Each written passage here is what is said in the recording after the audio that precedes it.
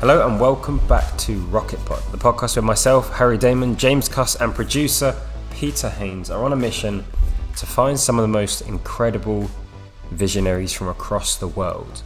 And today our guest very much ticks all of those boxes, and I'm very excited to bring on the mic American zoologist Dr. Lori Marker, who is the founder of the most successful cheetah conservation fund in Africa. Let's get it going. Enjoy. Well, welcome, Lori. As I said, so we'll do kind of a formal introduction on the formal intro. But Lori is the founder of the Cheetah Conservation Fund, and is doing wonderful work to save the cheetah. So how does an individual from Detroit, Birmingham, get to live in Namibia for 30 years? Could you talk to us a little bit about your childhood and kind of what sparked your interest in cheetahs and Africa? That'd be really wonderful to hear kind of how you got started. Well, I was born in Michigan, so Birmingham and Detroit area, but my family had family farms, and so we'd always go and visit my grandparents at their farm. And so I grew up on the back of a horse, I always say, and always thinking that why didn't we have those sheep at the house in Birmingham? Well, obviously, when I was young, I didn't understand you're not supposed to have these animals in your backyard. And so we moved when I was 4 to California, and there we did have all of the animals in our backyard. So again, I had my horses, I had goats, rabbits, dogs, was in 4-H, did Future Farmers of Africa, did Pony Club, but horses were still my focus. And as I was growing up, my family then moved up into Northern California, where I started realizing that things like organic gardening were kind of good. And so my first college degree was in organic gardening, and then morphed that into grape growing and winemaking. And so I'm actually a trained winemaker, and went from Napa, where I was in college, to Davis, up into Oregon, and was one of the pioneers of the Oregon wine industry. Now, this is an important part because I packed up my goats and my chickens and, headed up into Oregon to my vineyard. And lo and behold, a wildlife park was just about 5 miles away from my vineyard and my new winery that we were starting and developing. And I went down there and I said, I just have moved here and I need a job to support my business. Here's my background as an animal person. And I was hired pretty much immediately to run the veterinary clinic. And this was back in the 1970s. There wasn't a lot of trained veterinarians in wildlife at that point. I was not either, but I was an animal person, and really developed over a 16-year period of time this wildlife park, which became one of the most successful breeding facilities for cheetahs in the world. And that was where my focus was, although I'd raised 600 other kinds of animals and ran this amazing, huge safari park. My focus continued on the cheetahs. So that's really how I ended up in wildlife. It was through good wine. Oh, wow. So why the cheetah then? So you obviously had a lot of experience with lots of different animals. So you're obviously an animal lover. So why what attracted you to the cheetah? What is special about that animal? Well, when I got there to the wildlife park, it's called Wildlife Safari, very similar to your Whipsnade Park, and maybe Lions of Longley type, but I think more like a Whipsnade in that time. And it was just fascinating because the logo of the Wildlife Safari was the cheetah, and the cheetahs were not on exhibit. And I wanted to know, well, where are these cheetahs and what is it? I've really never even seen a cheetah before. What kind of cat is this? And nobody knew anything about cheetahs back in the 70s. So it was fascinating because the director then said, well, if you're interested in them, then, ask people about them. And so I started writing letters to zoos around the world. Remember, that was when letters when you wrote letters. And so, yeah, I'd launch letters out into the world, and, a couple months later, I'd get answers back. And those answers primarily were, people have known about cheetahs for about 5,000 years. They've been, revered by kings, emperors, and princes. But with that, today we're losing the species. Nobody knows anything about them. They don't do well in captivity. They don't breed well, and they die at a young age. And we're losing them in the wild. But when you learn something about cheetahs, let us know. And I think that that's maybe the thing that did it to me, is that they were just amazing and nobody knew anything about them. And I wanted to know everything about them and tell the rest of the world about them, because we were losing them. And then in the middle 70s, I ended up doing a research project in Namibia, where I was there for several months. And my job was to actually take a cheetah that had been born in captivity at our facility to Namibia and find out what steps were involved in teaching a cheetah how to hunt back into the wild, to find out if captive animals, cheetahs, could ever actually help the wild populations. And so when I was in Namibia, I found that I taught my cheetah how to hunt, although it took several months. And she was young still. But what I found is that farmers were killing cheetahs like flies, like hundreds of cheetahs a year. In Namibia alone, I think in the 1980s, the farmers had killed like close to 7,000 or 8,000 cheetahs. Wow. And that's what I mean, it was just amazing. And I thought, well, somebody's got to do something about this. So that's how I ended up in Namibia. That's how I ended up, caring about cheetahs. And then in the early 80s, again, my research, I was back in Oregon. My research continued because we had one of the only breeding facilities for cheetahs in the world, really. I did mention Whipsnade. They also have always had cheetahs and did very well. They were the second most important facility. But out of that, we actually discovered, with a team from the National Cancer Institute in the United States and the Smithsonian Institute, that cheetahs lack genetic diversity. And so my background at that point, was very focused on reproduction, captive breeding management, and then trying to figure out now more about the overall health and the genetics. And that really has been the driving force of a lot of the research that has gone on now in my last 40 years of research. What makes up a cheetah? And obviously, if they lack genetic diversity, that causes a lot of problems, and those problems revolved around reproductive issues, overall health issues, disease issues. And then that has sort of made us focus on all the things that we do in the wild to try to save the wild populations. So I ended up then in 1990, after this whole interaction of research and captivity, moving to in the late 80s, I moved to the Smithsonian, Washington, D.C., where I continued with my research. And when Namibia got its independence, which I'd been back and forth into not only Namibia and other areas of Africa many times, trying to find out where the best place would be to set up a cheetah center to try to help save the species in the continent. And Namibia just resonated. It kept coming back, but if we're going to save the species, Namibia was the best place to do it. And so Namibia got its independence in 1990, and that's when I moved there and set up our international foundation. And we've been based there for now over 30 years. Wow. And was it? Wow, it's incredible. And I'm sure that time's just gone. I mean, 30 years, it sounds like a long time, but I'm sure it's gone really quick. Yeah. Well, it's one of your lifetimes there. So, Peter, I guess yours. And with something like that, I mean, where does time go and what happens? And with that, I think, long-term research is so important, because that is how you get involved in conservation. And the depths of conservation that's needed today is beyond what most people understand, because sadly, our Earth is, very endangered, and it needs us to change the world. And our motto at Cheetah Conservation Fund is save the cheetah and change the world. That's amazing. That's amazing.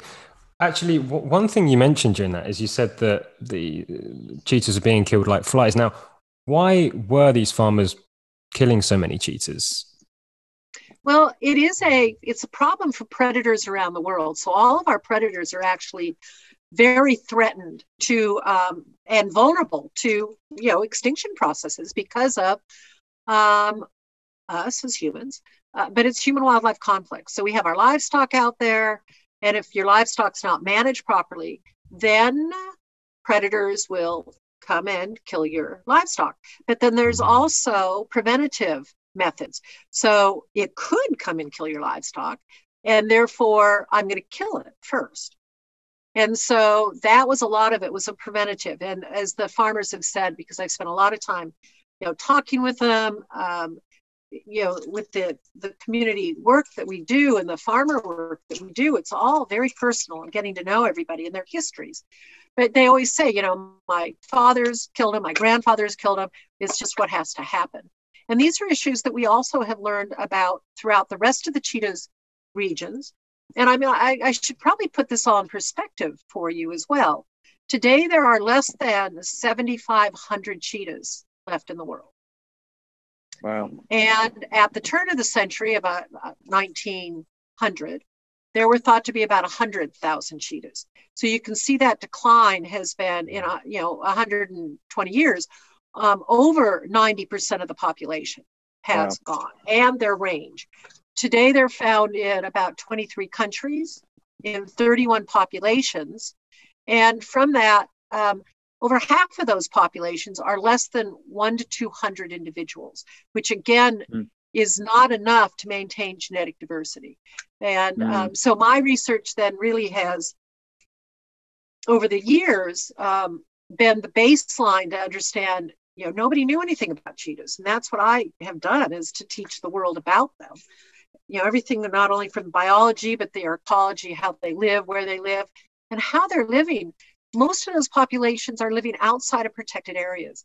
And so I think when people think about wildlife, they think about national parks. And then we all are happy because the animals are going to be okay in those parks. And then we're okay and we can go visit them and we don't have to worry about it. However, the cheetah is, I always love the cheetah. And this is probably why I love people like you, people who can think differently, is that the cheetah is a species that doesn't do well in protected areas. The lions in those areas, the hyenas, and they're much more dominant and aggressive, and they kill the cheetahs, they take their food, they kill the cubs. So the cheetah, to survive, isn't in protected areas, which is why they're living on these landscapes where there's people and livestock, where there used to be wildlife, and now the wildlife is less because there's so many humans and livestock, and then there's conflict, and then people kill them, or like in areas like Somaliland, they are being caught and then sold illegally for the illegal wildlife pet trade. And so there's now a number of other issues that are coming up, but that's really what we're facing today for the poor cheetah.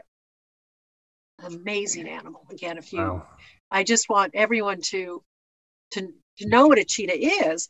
And, one of the problems worldwide is, people always confuse it with a leopard. So, you always see, spots and they think, oh, it's a cheetah. And it's a leopard. And most of the people that we work with throughout the cheetah's range also don't know what a cheetah is. They often call these big cats all tigers.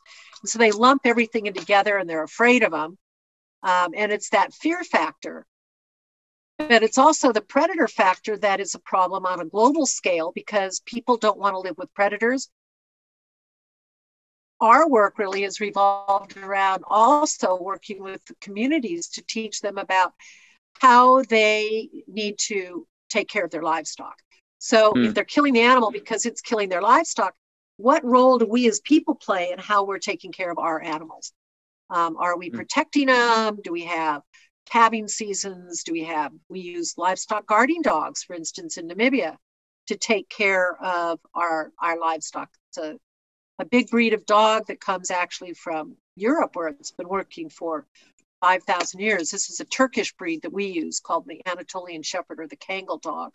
But using herders or like dogs were used for thousands of years. And then, over the last 100 years, I think we as humans have become really lazy in the way that we're managing our livestock, and therefore it's easier to kill the predator than it is to manage our livestock. Mm-hmm. And then with that, unfortunately, when you lose your top predators, it also affects your biodiversity of your ecosystem. And again, people are simple, and that's not something that they think about on a day-to-day basis. We just go about our lives. But top predators are really critical for all of us, for our health, for our life, and our livelihoods. So Laurie, a couple of things that jumped out to me. So, you've highlighted the fact that one individual can make a massive difference to the world if they dedicate their life works, or that everyone can make a difference, was the first thing. The other thing that I'm really curious to understand is that you mentioned the herds people, the folks with the livestock, preventing their livestock being killed and then killing the cheetahs, and then you also touched on the wildlife trade. So, do you have compassion towards the humanity in the situation, or is there a distinction between the farmer that's protecting their livelihood and then the poacher that is poaching to sell the trade, or are they intermingled? And then the other thing that I'd love you to just touch upon is that these dogs that you're integrating into these the livestock, presumably they deter the cheetahs from coming to eat the livestock, so that helps with prevention. But how do culturally, the dog is not always looked at as a friend. So could you touch on those points? It'd be helpful. And how do you react to these poachers? Have you become friends with them? Obviously they're harming the cheetahs, but how do you? I love the way that you've gone to the root cause. It's not just. It's more complicated than that, isn't it? So anyway. It's very complicated.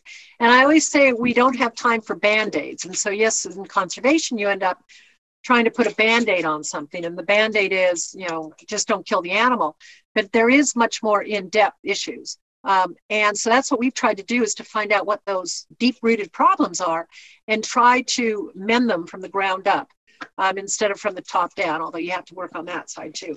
But I think from, friends with the poachers, in Namibia, it was the farming communities. And yes, I befriended a lot of the farming communities by helping them look at their livestock management and their wildlife management.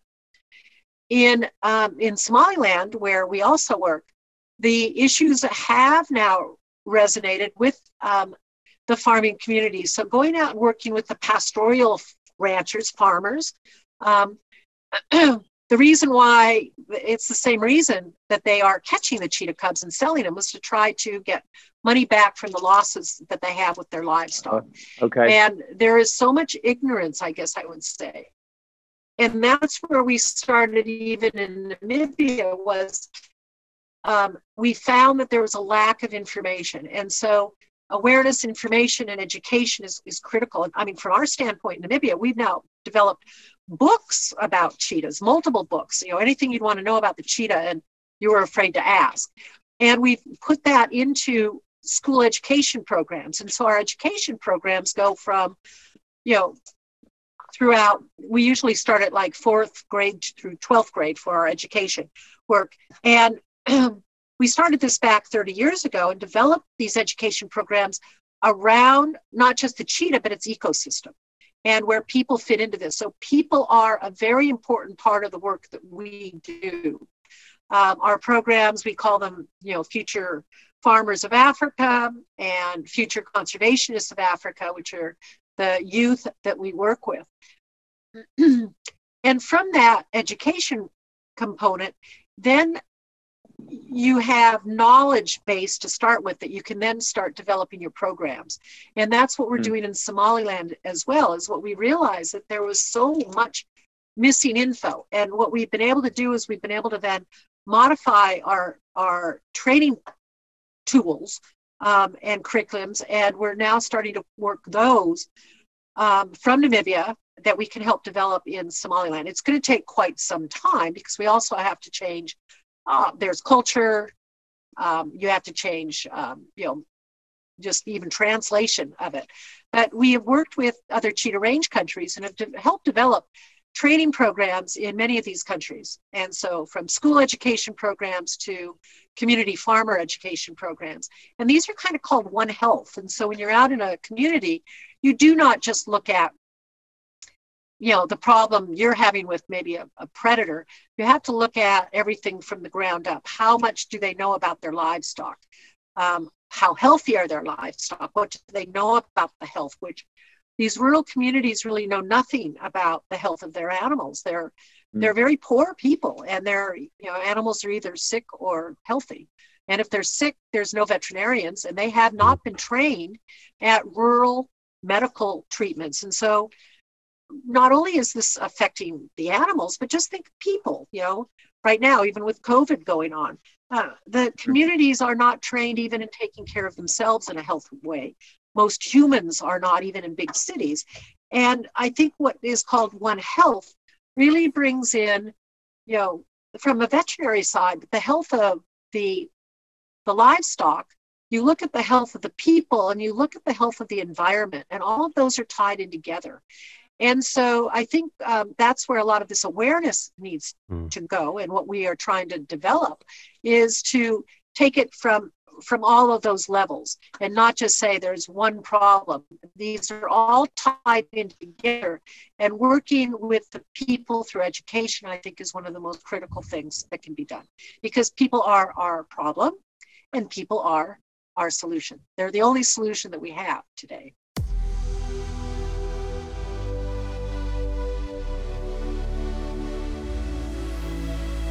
I'd like to take this moment to introduce to you our sponsor, Flexi, the must-have app to track and manage your subscriptions in one place. So most of us have multiple subscriptions nowadays for things like streaming services, gym memberships and food deliveries. These are great and take the hassle out of buying everyday products that we consume regularly, but it can be hard to keep track of them. That's where Flexi comes in handy, using super secure technology to connect your accounts to see all your subscriptions in a single dashboard, putting you in control of your spending. And what's more, Flexi's subscription marketplace allows you to discover new products you may love, all easy to pause, resume or cancel in a swipe or two. So give Flexi a try. It's free to download from the App Store, or check out their website at www.flexyapp.uk. That's FLEXY app.uk. Back to the podcast. So I can see that if you start with the veterinarian needs of the livestock, it's almost like that is the sharp end of the wedge to then have the conversation about integrating the dogs, the livestock, and then I guess that holistic approach. Yeah. So it's not just. I mean, maybe I don't know. Am I understanding this correctly? So you're finding meaningful ways to engage with the people in the community.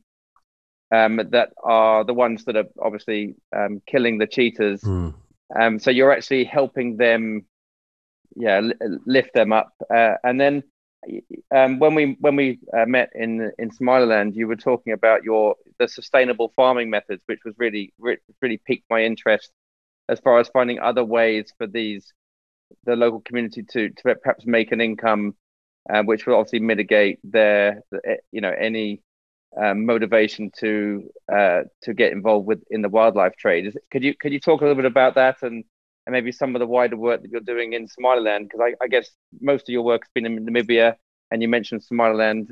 So I'd love to hear more about what you're doing there as well. Great, yeah, absolutely. Well, that's the other thing in looking at this. So the people that we are working with throughout the cheetahs range are pastoral and nomadic farmers, basically. And so they are very, very, very poor. And, again, poverty has it's a very interesting problem that we, in my opinion, shouldn't have in the world today, but we seem to have it. And that's why I think all of us, you guys, also in the work that you're doing, is trying to look at, outside of the box ideas. And much of what we see is that, people take their livestock with them because, where we work, it's some of the most arid areas in the world, dry. And these villagers and nomadic herders, they're not tied into electricity in these areas.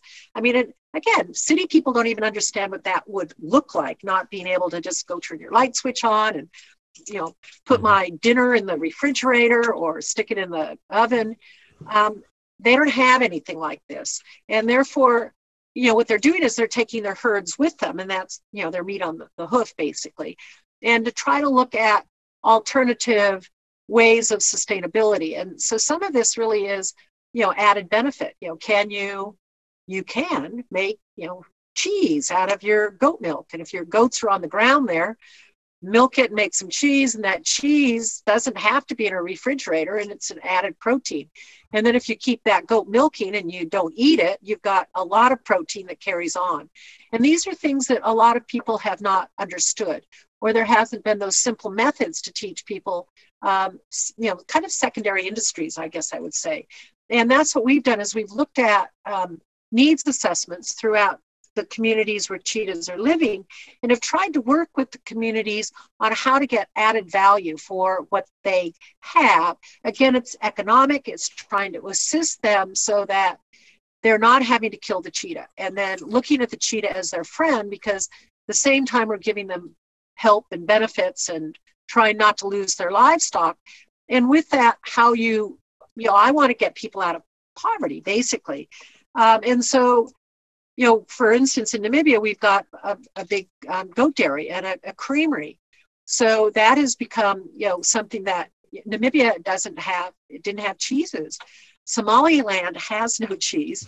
And by the way, I mean, we met in the Ambassador Hotel, which is, a very nice hotel that takes really good care of people who come and visit Somaliland. But with that, the cheese that they have comes from Kenya. And they just got that cheese just 2 months ago. They've never had cheese like that before. And so, I'm working with the planning department there now, because the Minister of Planning loves his goats. And he's just gotten himself a milking machine. Well, you can hand milk. We hand milk 50 of our goats every day, twice a day, I'm also looking at added job benefit. I want to put people to work. And with that, I'd rather have them hand milk. But with that, we're trying to look at, again, we've got lots of camels there in Somaliland. We can make, camel cheeses and ice cream and fudge, for heaven's sakes. We make fudge as well. We make great ice cream. For ice cream, you do need a freezer, but that can be done in town. So you can actually, we're just looking at a variety of different options. And again, there is no cheese in Somaliland. So that's another thing. Some of the other things that we've found, again, looking at job creation, we do a lot of craft development in Namibia. Of course, there's huge craft workshops that go on in Kenya. There is nothing that I've found in Somaliland that people make that you can buy. And obviously people like to buy things. I know you would have probably loved to have taken stuff back. You probably did to your family, but there's not much. And if it's made by somebody there that has value, all of a sudden these artisans start picking up as well. And that's also an added value. Another project that we've been very involved in, which I think would be, very interesting to look at in Somaliland, in Namibia, coming down to those root problems. People are killing the animal, and that sounds simple. Is it because of their livestock management? Yes, that is part of it.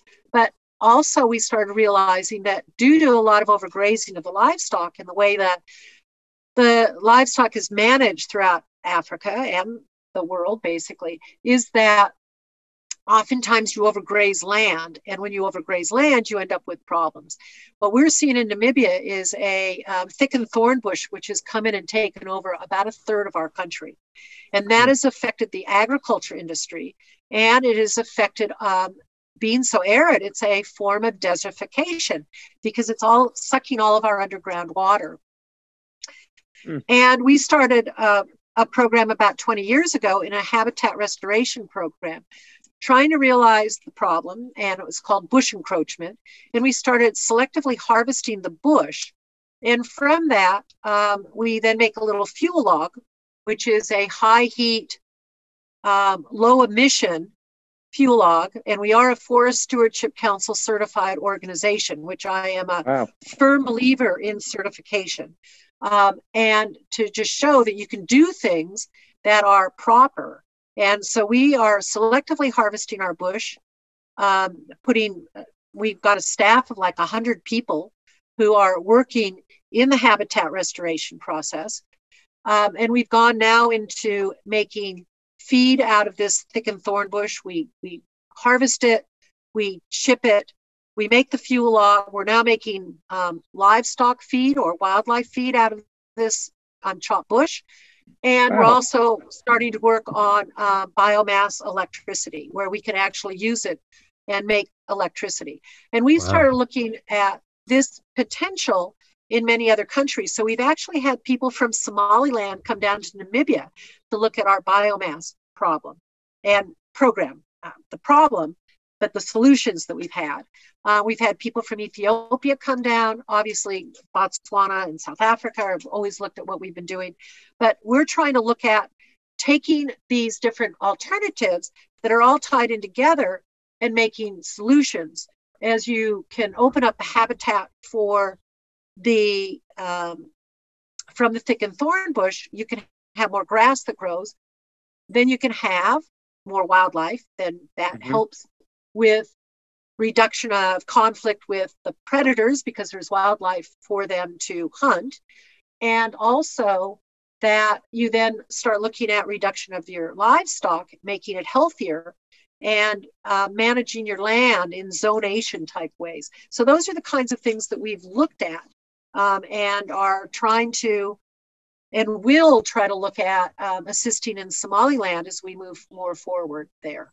Right now, we're just trying to stop the catching of the animals and the killing, and then education. You know, we've started our education programs and going to schools. They're all critical. Yeah, I think that's really fascinating.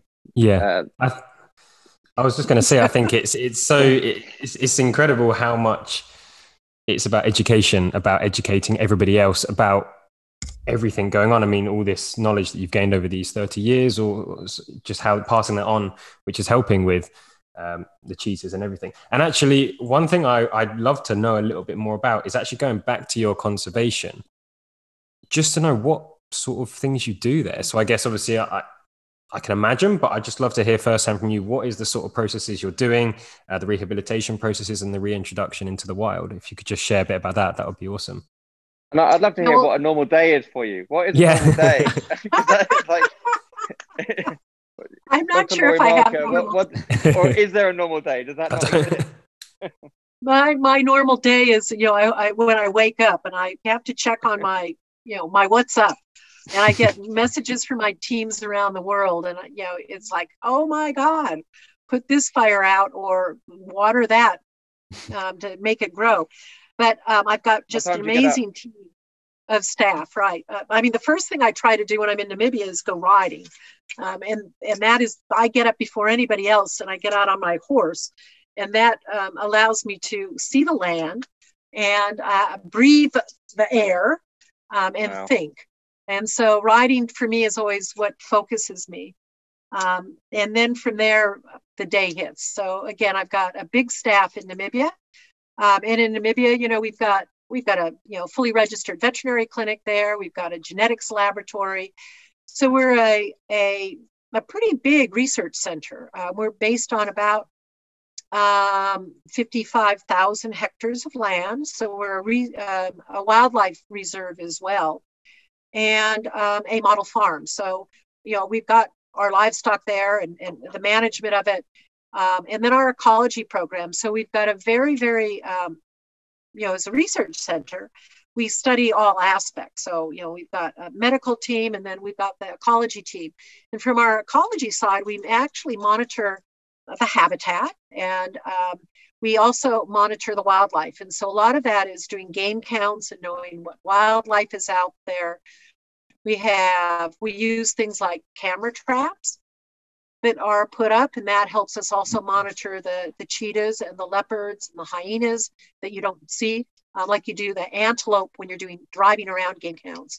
And on a different level from conservation is we're out in the communities a lot. So we've got people that are on the road all the time working with the farmers with their livestock guarding dogs. And the dogs, coming back to them, the breed we have is an Anatolian Shepherd, also known as a Kangal dog. And it's a Turkish breed of dog that has been used for about 5,000 years to protect livestock from predators.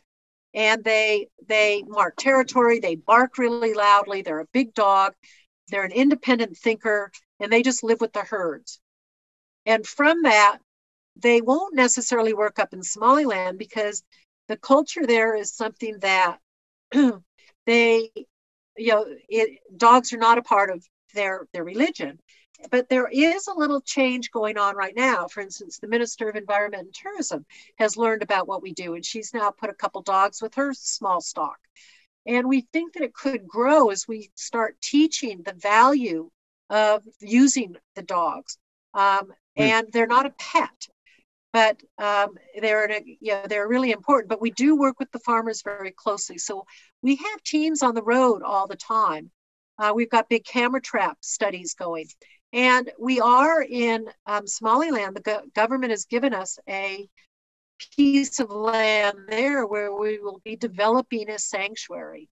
And James, I think we do have and are caring for cheetahs in Somaliland. At both of our facilities in Namibia, we've got about 35 cheetahs that are animals that cannot go back out into the wild that have come in as tiny babies. And in Somaliland, we've got about 55 cheetahs there. Wow. And these are animals that have been caught as tiny cubs by the government and the police that were a part of an illegal wildlife trade, ready to get on a boat to Yemen over to the Middle East, where they would be sold illegally as pets. And so we're working on trying to stop this illegal wildlife pet trade in the Middle East as well. So there's a whole part of the work that we do, which is looking at the demand side, to work with the governments there to try to stop that demand of having these animals as pets and stop taking them from the wild. But the government of Somaliland has given us a piece of land that we will be helping develop, similar to like what we have in Namibia. We'll be now starting to develop about an 800 hectare area where the cheetahs that we have right now in Hargeisa, which are in safe houses. And I mean, just to give you a perspective, last year we ended up with 40 cheetahs coming in over a matter of, the year.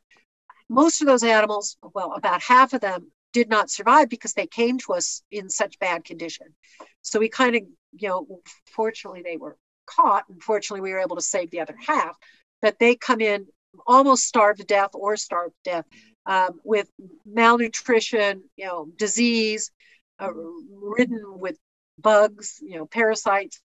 So it's just amazing. But we will be developing now a whole center outside of Hargeisa that we've just finished our master plan on, and I'm very excited about this.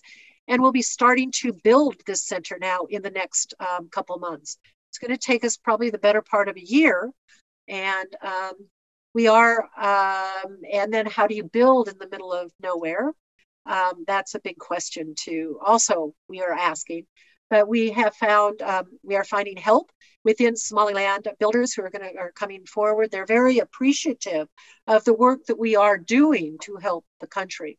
So, Harry, just from a conservation perspective, all of those are pieces of conservation. Yeah. You mentioned about like rewilding, but many of the cats that we are getting in are not animals that really can just go back out into the wild. You get them in as a tiny, tiny baby and they're on a bottle. They don't know that they're a cheetah anymore. Then that's the problem. And that's why we want to keep them in the wild, which is why the basis of all of our work is to work with people so that they never take them from the wild. We want to keep a wild population there, and that's keeping the people trained in livestock management, wildlife management, and not taking the animal.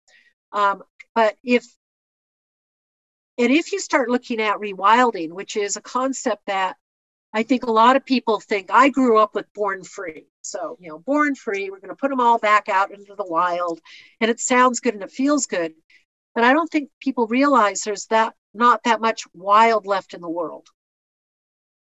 And that is a concept that is sad, but you really, putting an animal back out in the wild is not easy. There's high losses potential, and therefore the animals that we do rewild are animals that have a very good chance. And we work very closely in things like what's called the IUCN, which is the World Conservation Union, that has rules on rewilding, veterinary rules. I'm a part of what's called the cat specialist group, and from that, there's a process that if you do put an animal out, it has to have the best chance possible. And so an animal that we might put back out in the wild would be an animal that had been living with its mom until it was maybe 6 to 8 months of age before the mother died. And then that animal's already lived with mom, is hunted with mom. We have to raise it up until it's about 2.5 to 3 years of age, because they don't leave mom and their siblings until they're about 2 to 2.5. And so you can't leave young, otherwise they will go to try to find an easy kill, which would be livestock. And then where do you put those animals? And finding the right place. And there aren't that many places that are free of human wildlife conflict. And that's why keeping the wild and working with the people to keep those animals wild is the most important job I think that we do. But we have had good success in what we call our rewilding program in Namibia. But you also have to make sure that you have healthy animals that are going out and not diseased animals, because they could also disease your wild population. So you can see all of these things tie in. And conservation is complex, and it is not a Band-Aid. And that Band-Aid would be like taking an animal and not having it killed. So like these confiscated animals from the illegal wildlife pet trade is a Band-Aid, of which we have to now take care of those animals for the rest of their lives. And their lives can be 16 years of age. And so we don't want them all coming from the wild into captivity. We want to keep them in the wild. But if we have to take care of these animals in captivity, we have to give them the very best care possible for the rest of their life. And, that rest of their life, and, how much they eat and how much we have to care for them. For instance, in Somaliland, we have to bring everything in from outside. So we bring it in from either the UK, from Namibia, from the United States to stock what's there. They have vets, but the vets are trained in livestock, so they don't have the kinds of medicines that we need for the cheetahs. And we've set up, our labs there, and our entire veterinary clinic has been set up. But we've had to bring everything in to establish that. So that's a capacity building that we're also dealing with within this country that is very, very, very poor. And Somaliland also has a very interesting history, because it got its independence from Somalia 30 years ago during, again, a civil war. And from that, they have not been recognized on a global scale as a independent country. And that causes them great problems. But they are a breakaway, and they are a country that is very democratic. They've had now 5 different elections. They're a safe country. And for that region, I'm just saying that this is important, that you have to also look at the politics and support the right governments as well. And Somaliland, I'm very proud to be working with them and helping support them as a country growing also. Yeah, and actually, on the Somaliland subject, I mean, I'm having some time on the ground there. It's very progressive, as you mentioned, Laurie. They've had 5 peaceful transitions of power over the last 30 years.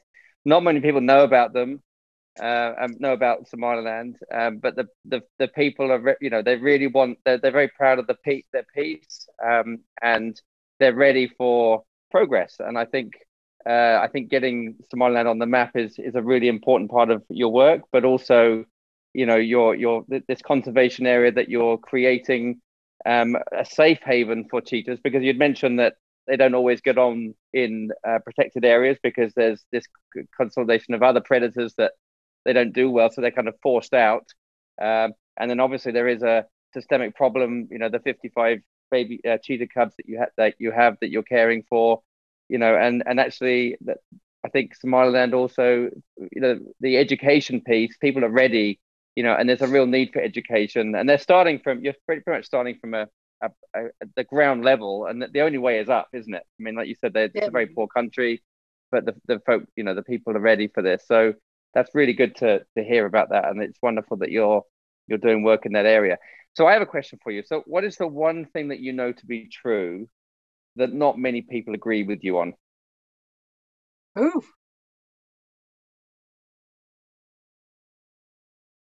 Well, maybe it would be that we can live together in harmony with wildlife and predators. So, great answer.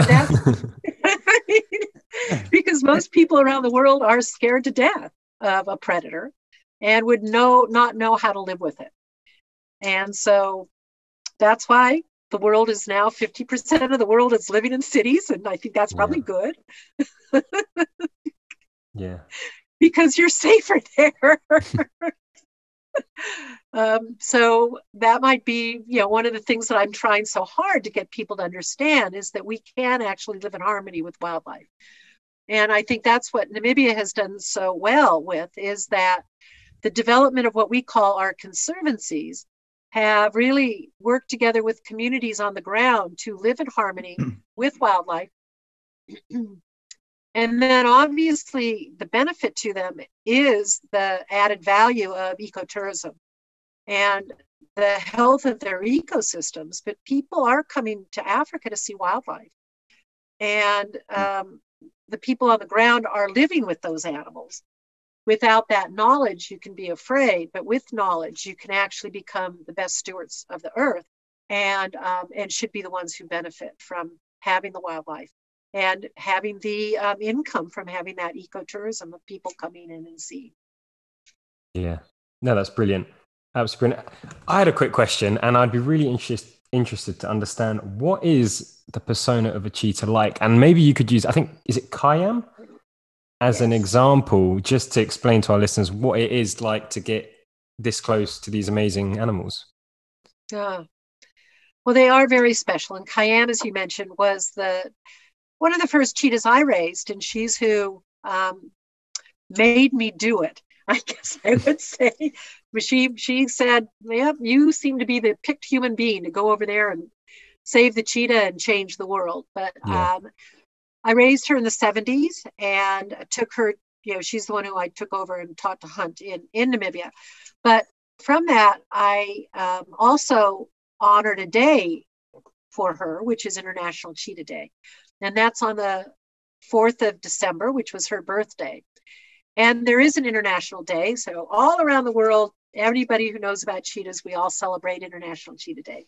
Amazing. Raising Khayyam up was amazing. And I've had such amazing experiences working with cheetahs now for, most all of my life. And the number of orphan and infant animals that I've gotten in.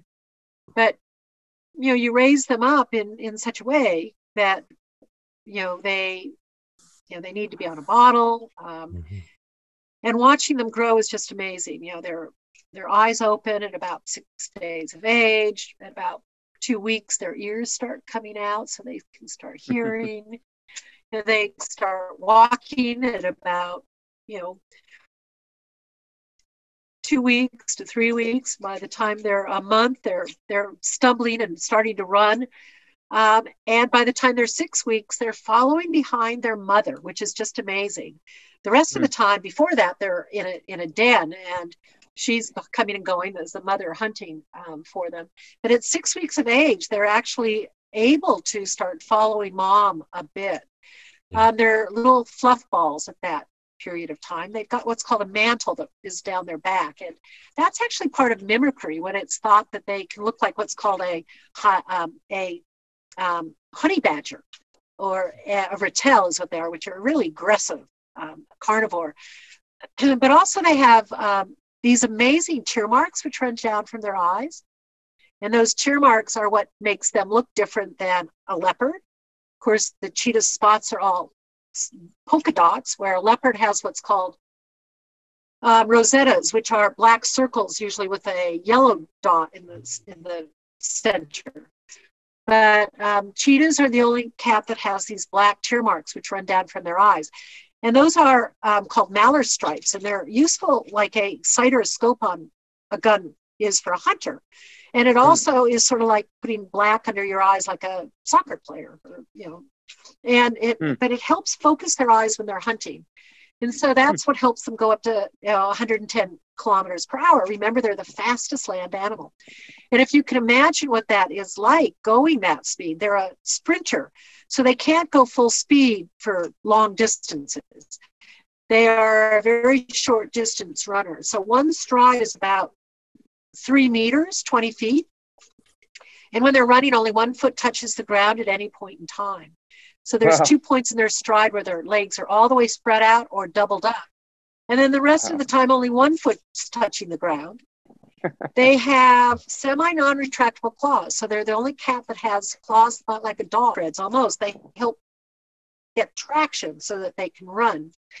And then their tail is like a rudder for balance. So when they're running, they're never just running straight. They're going sideways, back and forth because they're chasing antelope. And their tail helps them so they don't roll over and spin out. So it counterbalances their body. So they're just amazing. Every part about them is built for speed. Aerodynamically built, small head, lightweight bones, small teeth, great eyesight. But special animals, they are the only big cat that purrs. They have a vocalization. They chirp like a bird. They bubble, hiss, spat, growl. But the bird-like chirp, I think, is really interesting. But when you raised a cub like this, the cats that I've raised, they think of me as their mom.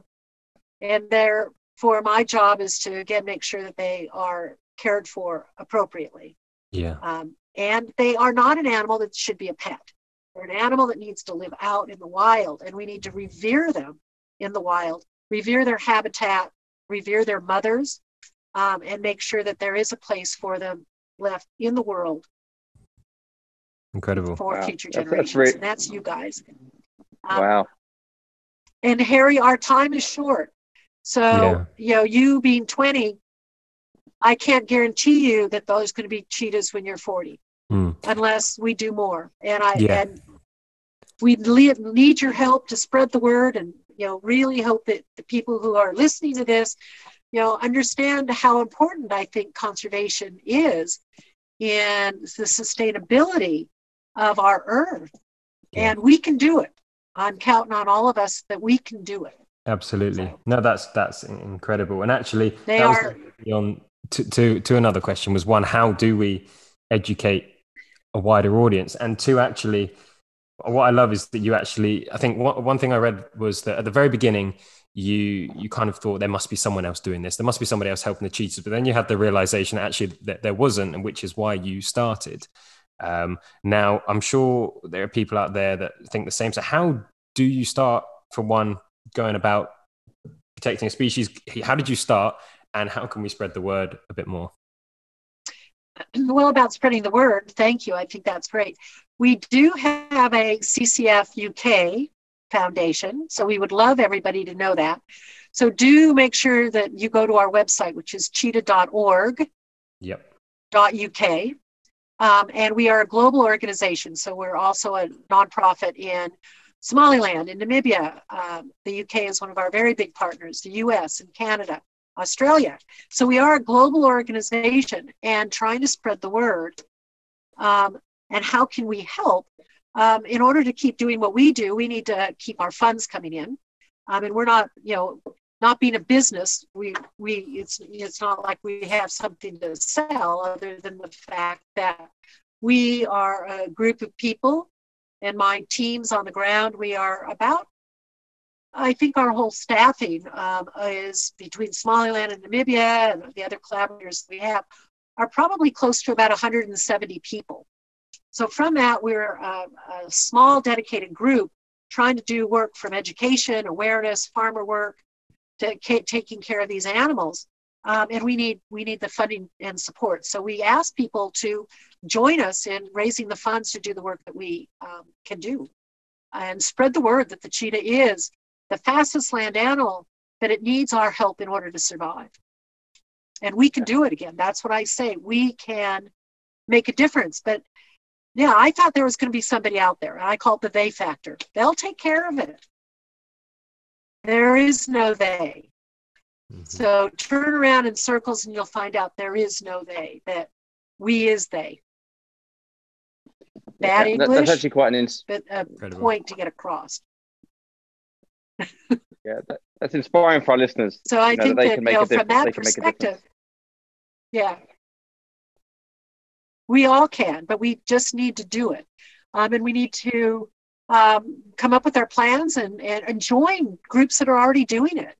And, we don't need to go make another cheetah conservation organization. Join us that are doing this and get involved. Get involved in doing something, please. I guess if there's listeners out there, do something. Great message. So, Peter, I know we're kind of getting short on time now. Peter, do you have any questions for? I've got a couple of questions. Could you share is there any really good documentaries out there? Again, I said at the beginning, my only cheetah knowledge is that they go very fast. So if I was to look online on Netflix or something like that, is there any specific documentaries or platforms that I should kind of be looking at for more information? Well, we have a very good YouTube channel. So you might go to our YouTube channel. So through cheetah.org. And so there's a lot about the work that we do. There are quite a few cheetah documentaries. I know I've done lots over all my years. And therefore, I think they can be found. Let me see, what are some of them? So I think the documentaries are probably some of the good ones. And I think if you look up cheetah, but if you do go to our YouTube channel, there's a lot of good stuff on there. And even some of the programs that we've done on the news, like CNN and I think 24 France. Just recently, we've had a couple programs that have come out from there as well. Oh, great! And perhaps we can include some links, can't we, on our when we release this episode. We've got even links to our online education programs that if people are interested more in sharing with their kids, because of COVID last year, we used to go to schools and we deal with 25,000 school kids a year. We put all of our school materials onto a online link. And I can share that with you as well. Great. My other question was slightly zoomed out a little bit. Obviously, you found your true passion in life, and that is saving the cheetahs kind of in that way.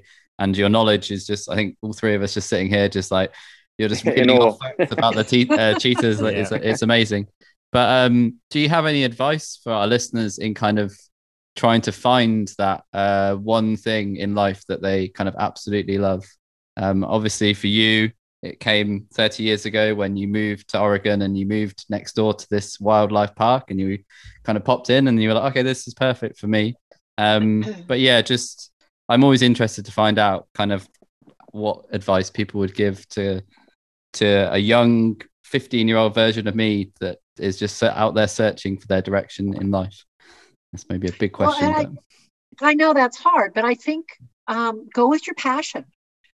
And, I think that people say that I'm lucky that I have passion, and I can't even imagine not having it. But I mean, I guess I'm passionate about anything I'm doing, any part of my job. So many of these jobs that I've explained aren't just cheetah. They are, but it just excites me to figure out that we can save the world. So that's my passion is anything that I do, I'm passionate about it. I mean, I get excited, cleaning, I get excited, painting. It's just what I'm doing at that point in time. But, try to find if you've got a passion and, people, obviously parents play a really important role and your friends as well. I know when I picked up and moved to Namibia, I sold all of my belongings and I was at the Smithsonian and I had like the job of the world for what I was doing. And people would say, what are you doing? Are you crazy? What about your retirement? And it's like, well, how can I retire when I know what the world is doing? And even today, I mean, I'm never going to retire. This is life. And that's exciting, I guess. But I had people who said, why are you going? What are you doing? And that didn't really help. But I had a couple of my friends who basically said, well, if anybody's going to do this, you are. Great. I'll get behind you. I support you all the way. My parents, they was like, what are you doing? You're moving away. But the support that I had from my parents was unbelievable. They're the ones that sold my horse when I was in high school. And they thought that I was going to grow up and do something with myself. And I always joke with them and say, the animals were my life. And, they wanted me to be a scientist. Well, I am a scientist, but my interest was around the animals. And they encouraged me, and then they kind of stopped at that 15-year-old time, let us say, and thought that I was going to do something. And people don't realize when you're that age that you really maybe have some ideas and you're maybe good at something, really good at something. Well, you need encouragement. And so embrace it and get it and it might not come from the ones you love most, but it might come from people who can also give you really good advice. Great. Yeah. It's just finding those people is the key, basically. Yeah. Yeah. So surround yourself with good people. Mm-hmm. Yeah. So I have a question. So a couple of final questions. So can you recommend? Is there a book that you'd recommend? What's your favorite book for our listeners to read? And then the second one is, if you were to meet anyone for coffee in the world, who would that be? Oh my! Oh, who would I meet for coffee? That's interesting. I'll think about that one. Okay. And let me see. I think I'd like to have a cup of coffee with the Queen. That might be. I think I like her. The Queen. Okay. Just for fun, right? Okay. And let me see. Maybe who else? But okay, that sounds good. Just because I think she's a great conservationist, and I think she would be delighted to know what we've done throughout many of her countries that she, the UK is a part of, and conservation is very important to her as well. And let me see, what was your other question? Never asked who. Maybe a book that's inspired you that you might recommend to our listeners have a look at. That's interesting. Yeah, I think one of my favorite books was called Centennial by James Michener. And if I had to, it's a big, thick book, but it's actually the history of the United States. Okay. But out of it, what it taught me was Michener always starts with kind of evolutionary things, but it shows actually the evolution of many of our species from beavers to horses, actually, and how the land bridges came together. But also it shows how the different peoples have come together to make a nation. And I say that because I am such a believer in we as human versus being separated out by who you are. And I love people for who they are. And that's maybe one of the things that people need to know is that people are people, and we all need to love each other and take care of each other. And that's maybe also a part of this One Health part of me that I believe so strongly in, is that together we can do more. And that's lovely. And we're more close to each other than we are different. And those differences make us individuals.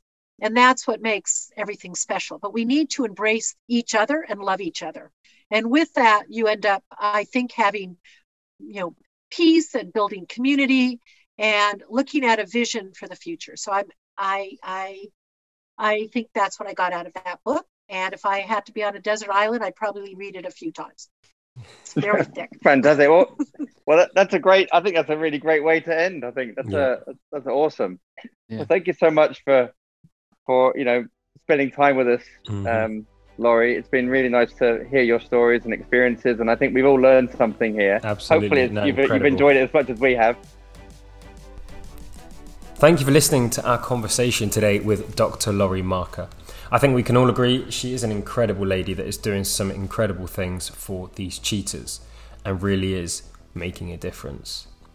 So for next week's episode, we are sitting down with young entrepreneur Anthony Meller, who is the director of the award-winning company White 2 Label Manufacturing, where we go into conversations about his early stage as an entrepreneur, outgrowing his flat, moving into his new warehouse, his growing team, and much, much more. You definitely want to join us for that conversation. Thank you, as always, to our sponsor Flexi, who is allowing us to take control of our subscriptions, all from that single dashboard. Head over to their website at flexiapp.uk. That's FLEXY app.uk. Have an awesome day. We'll see you next time.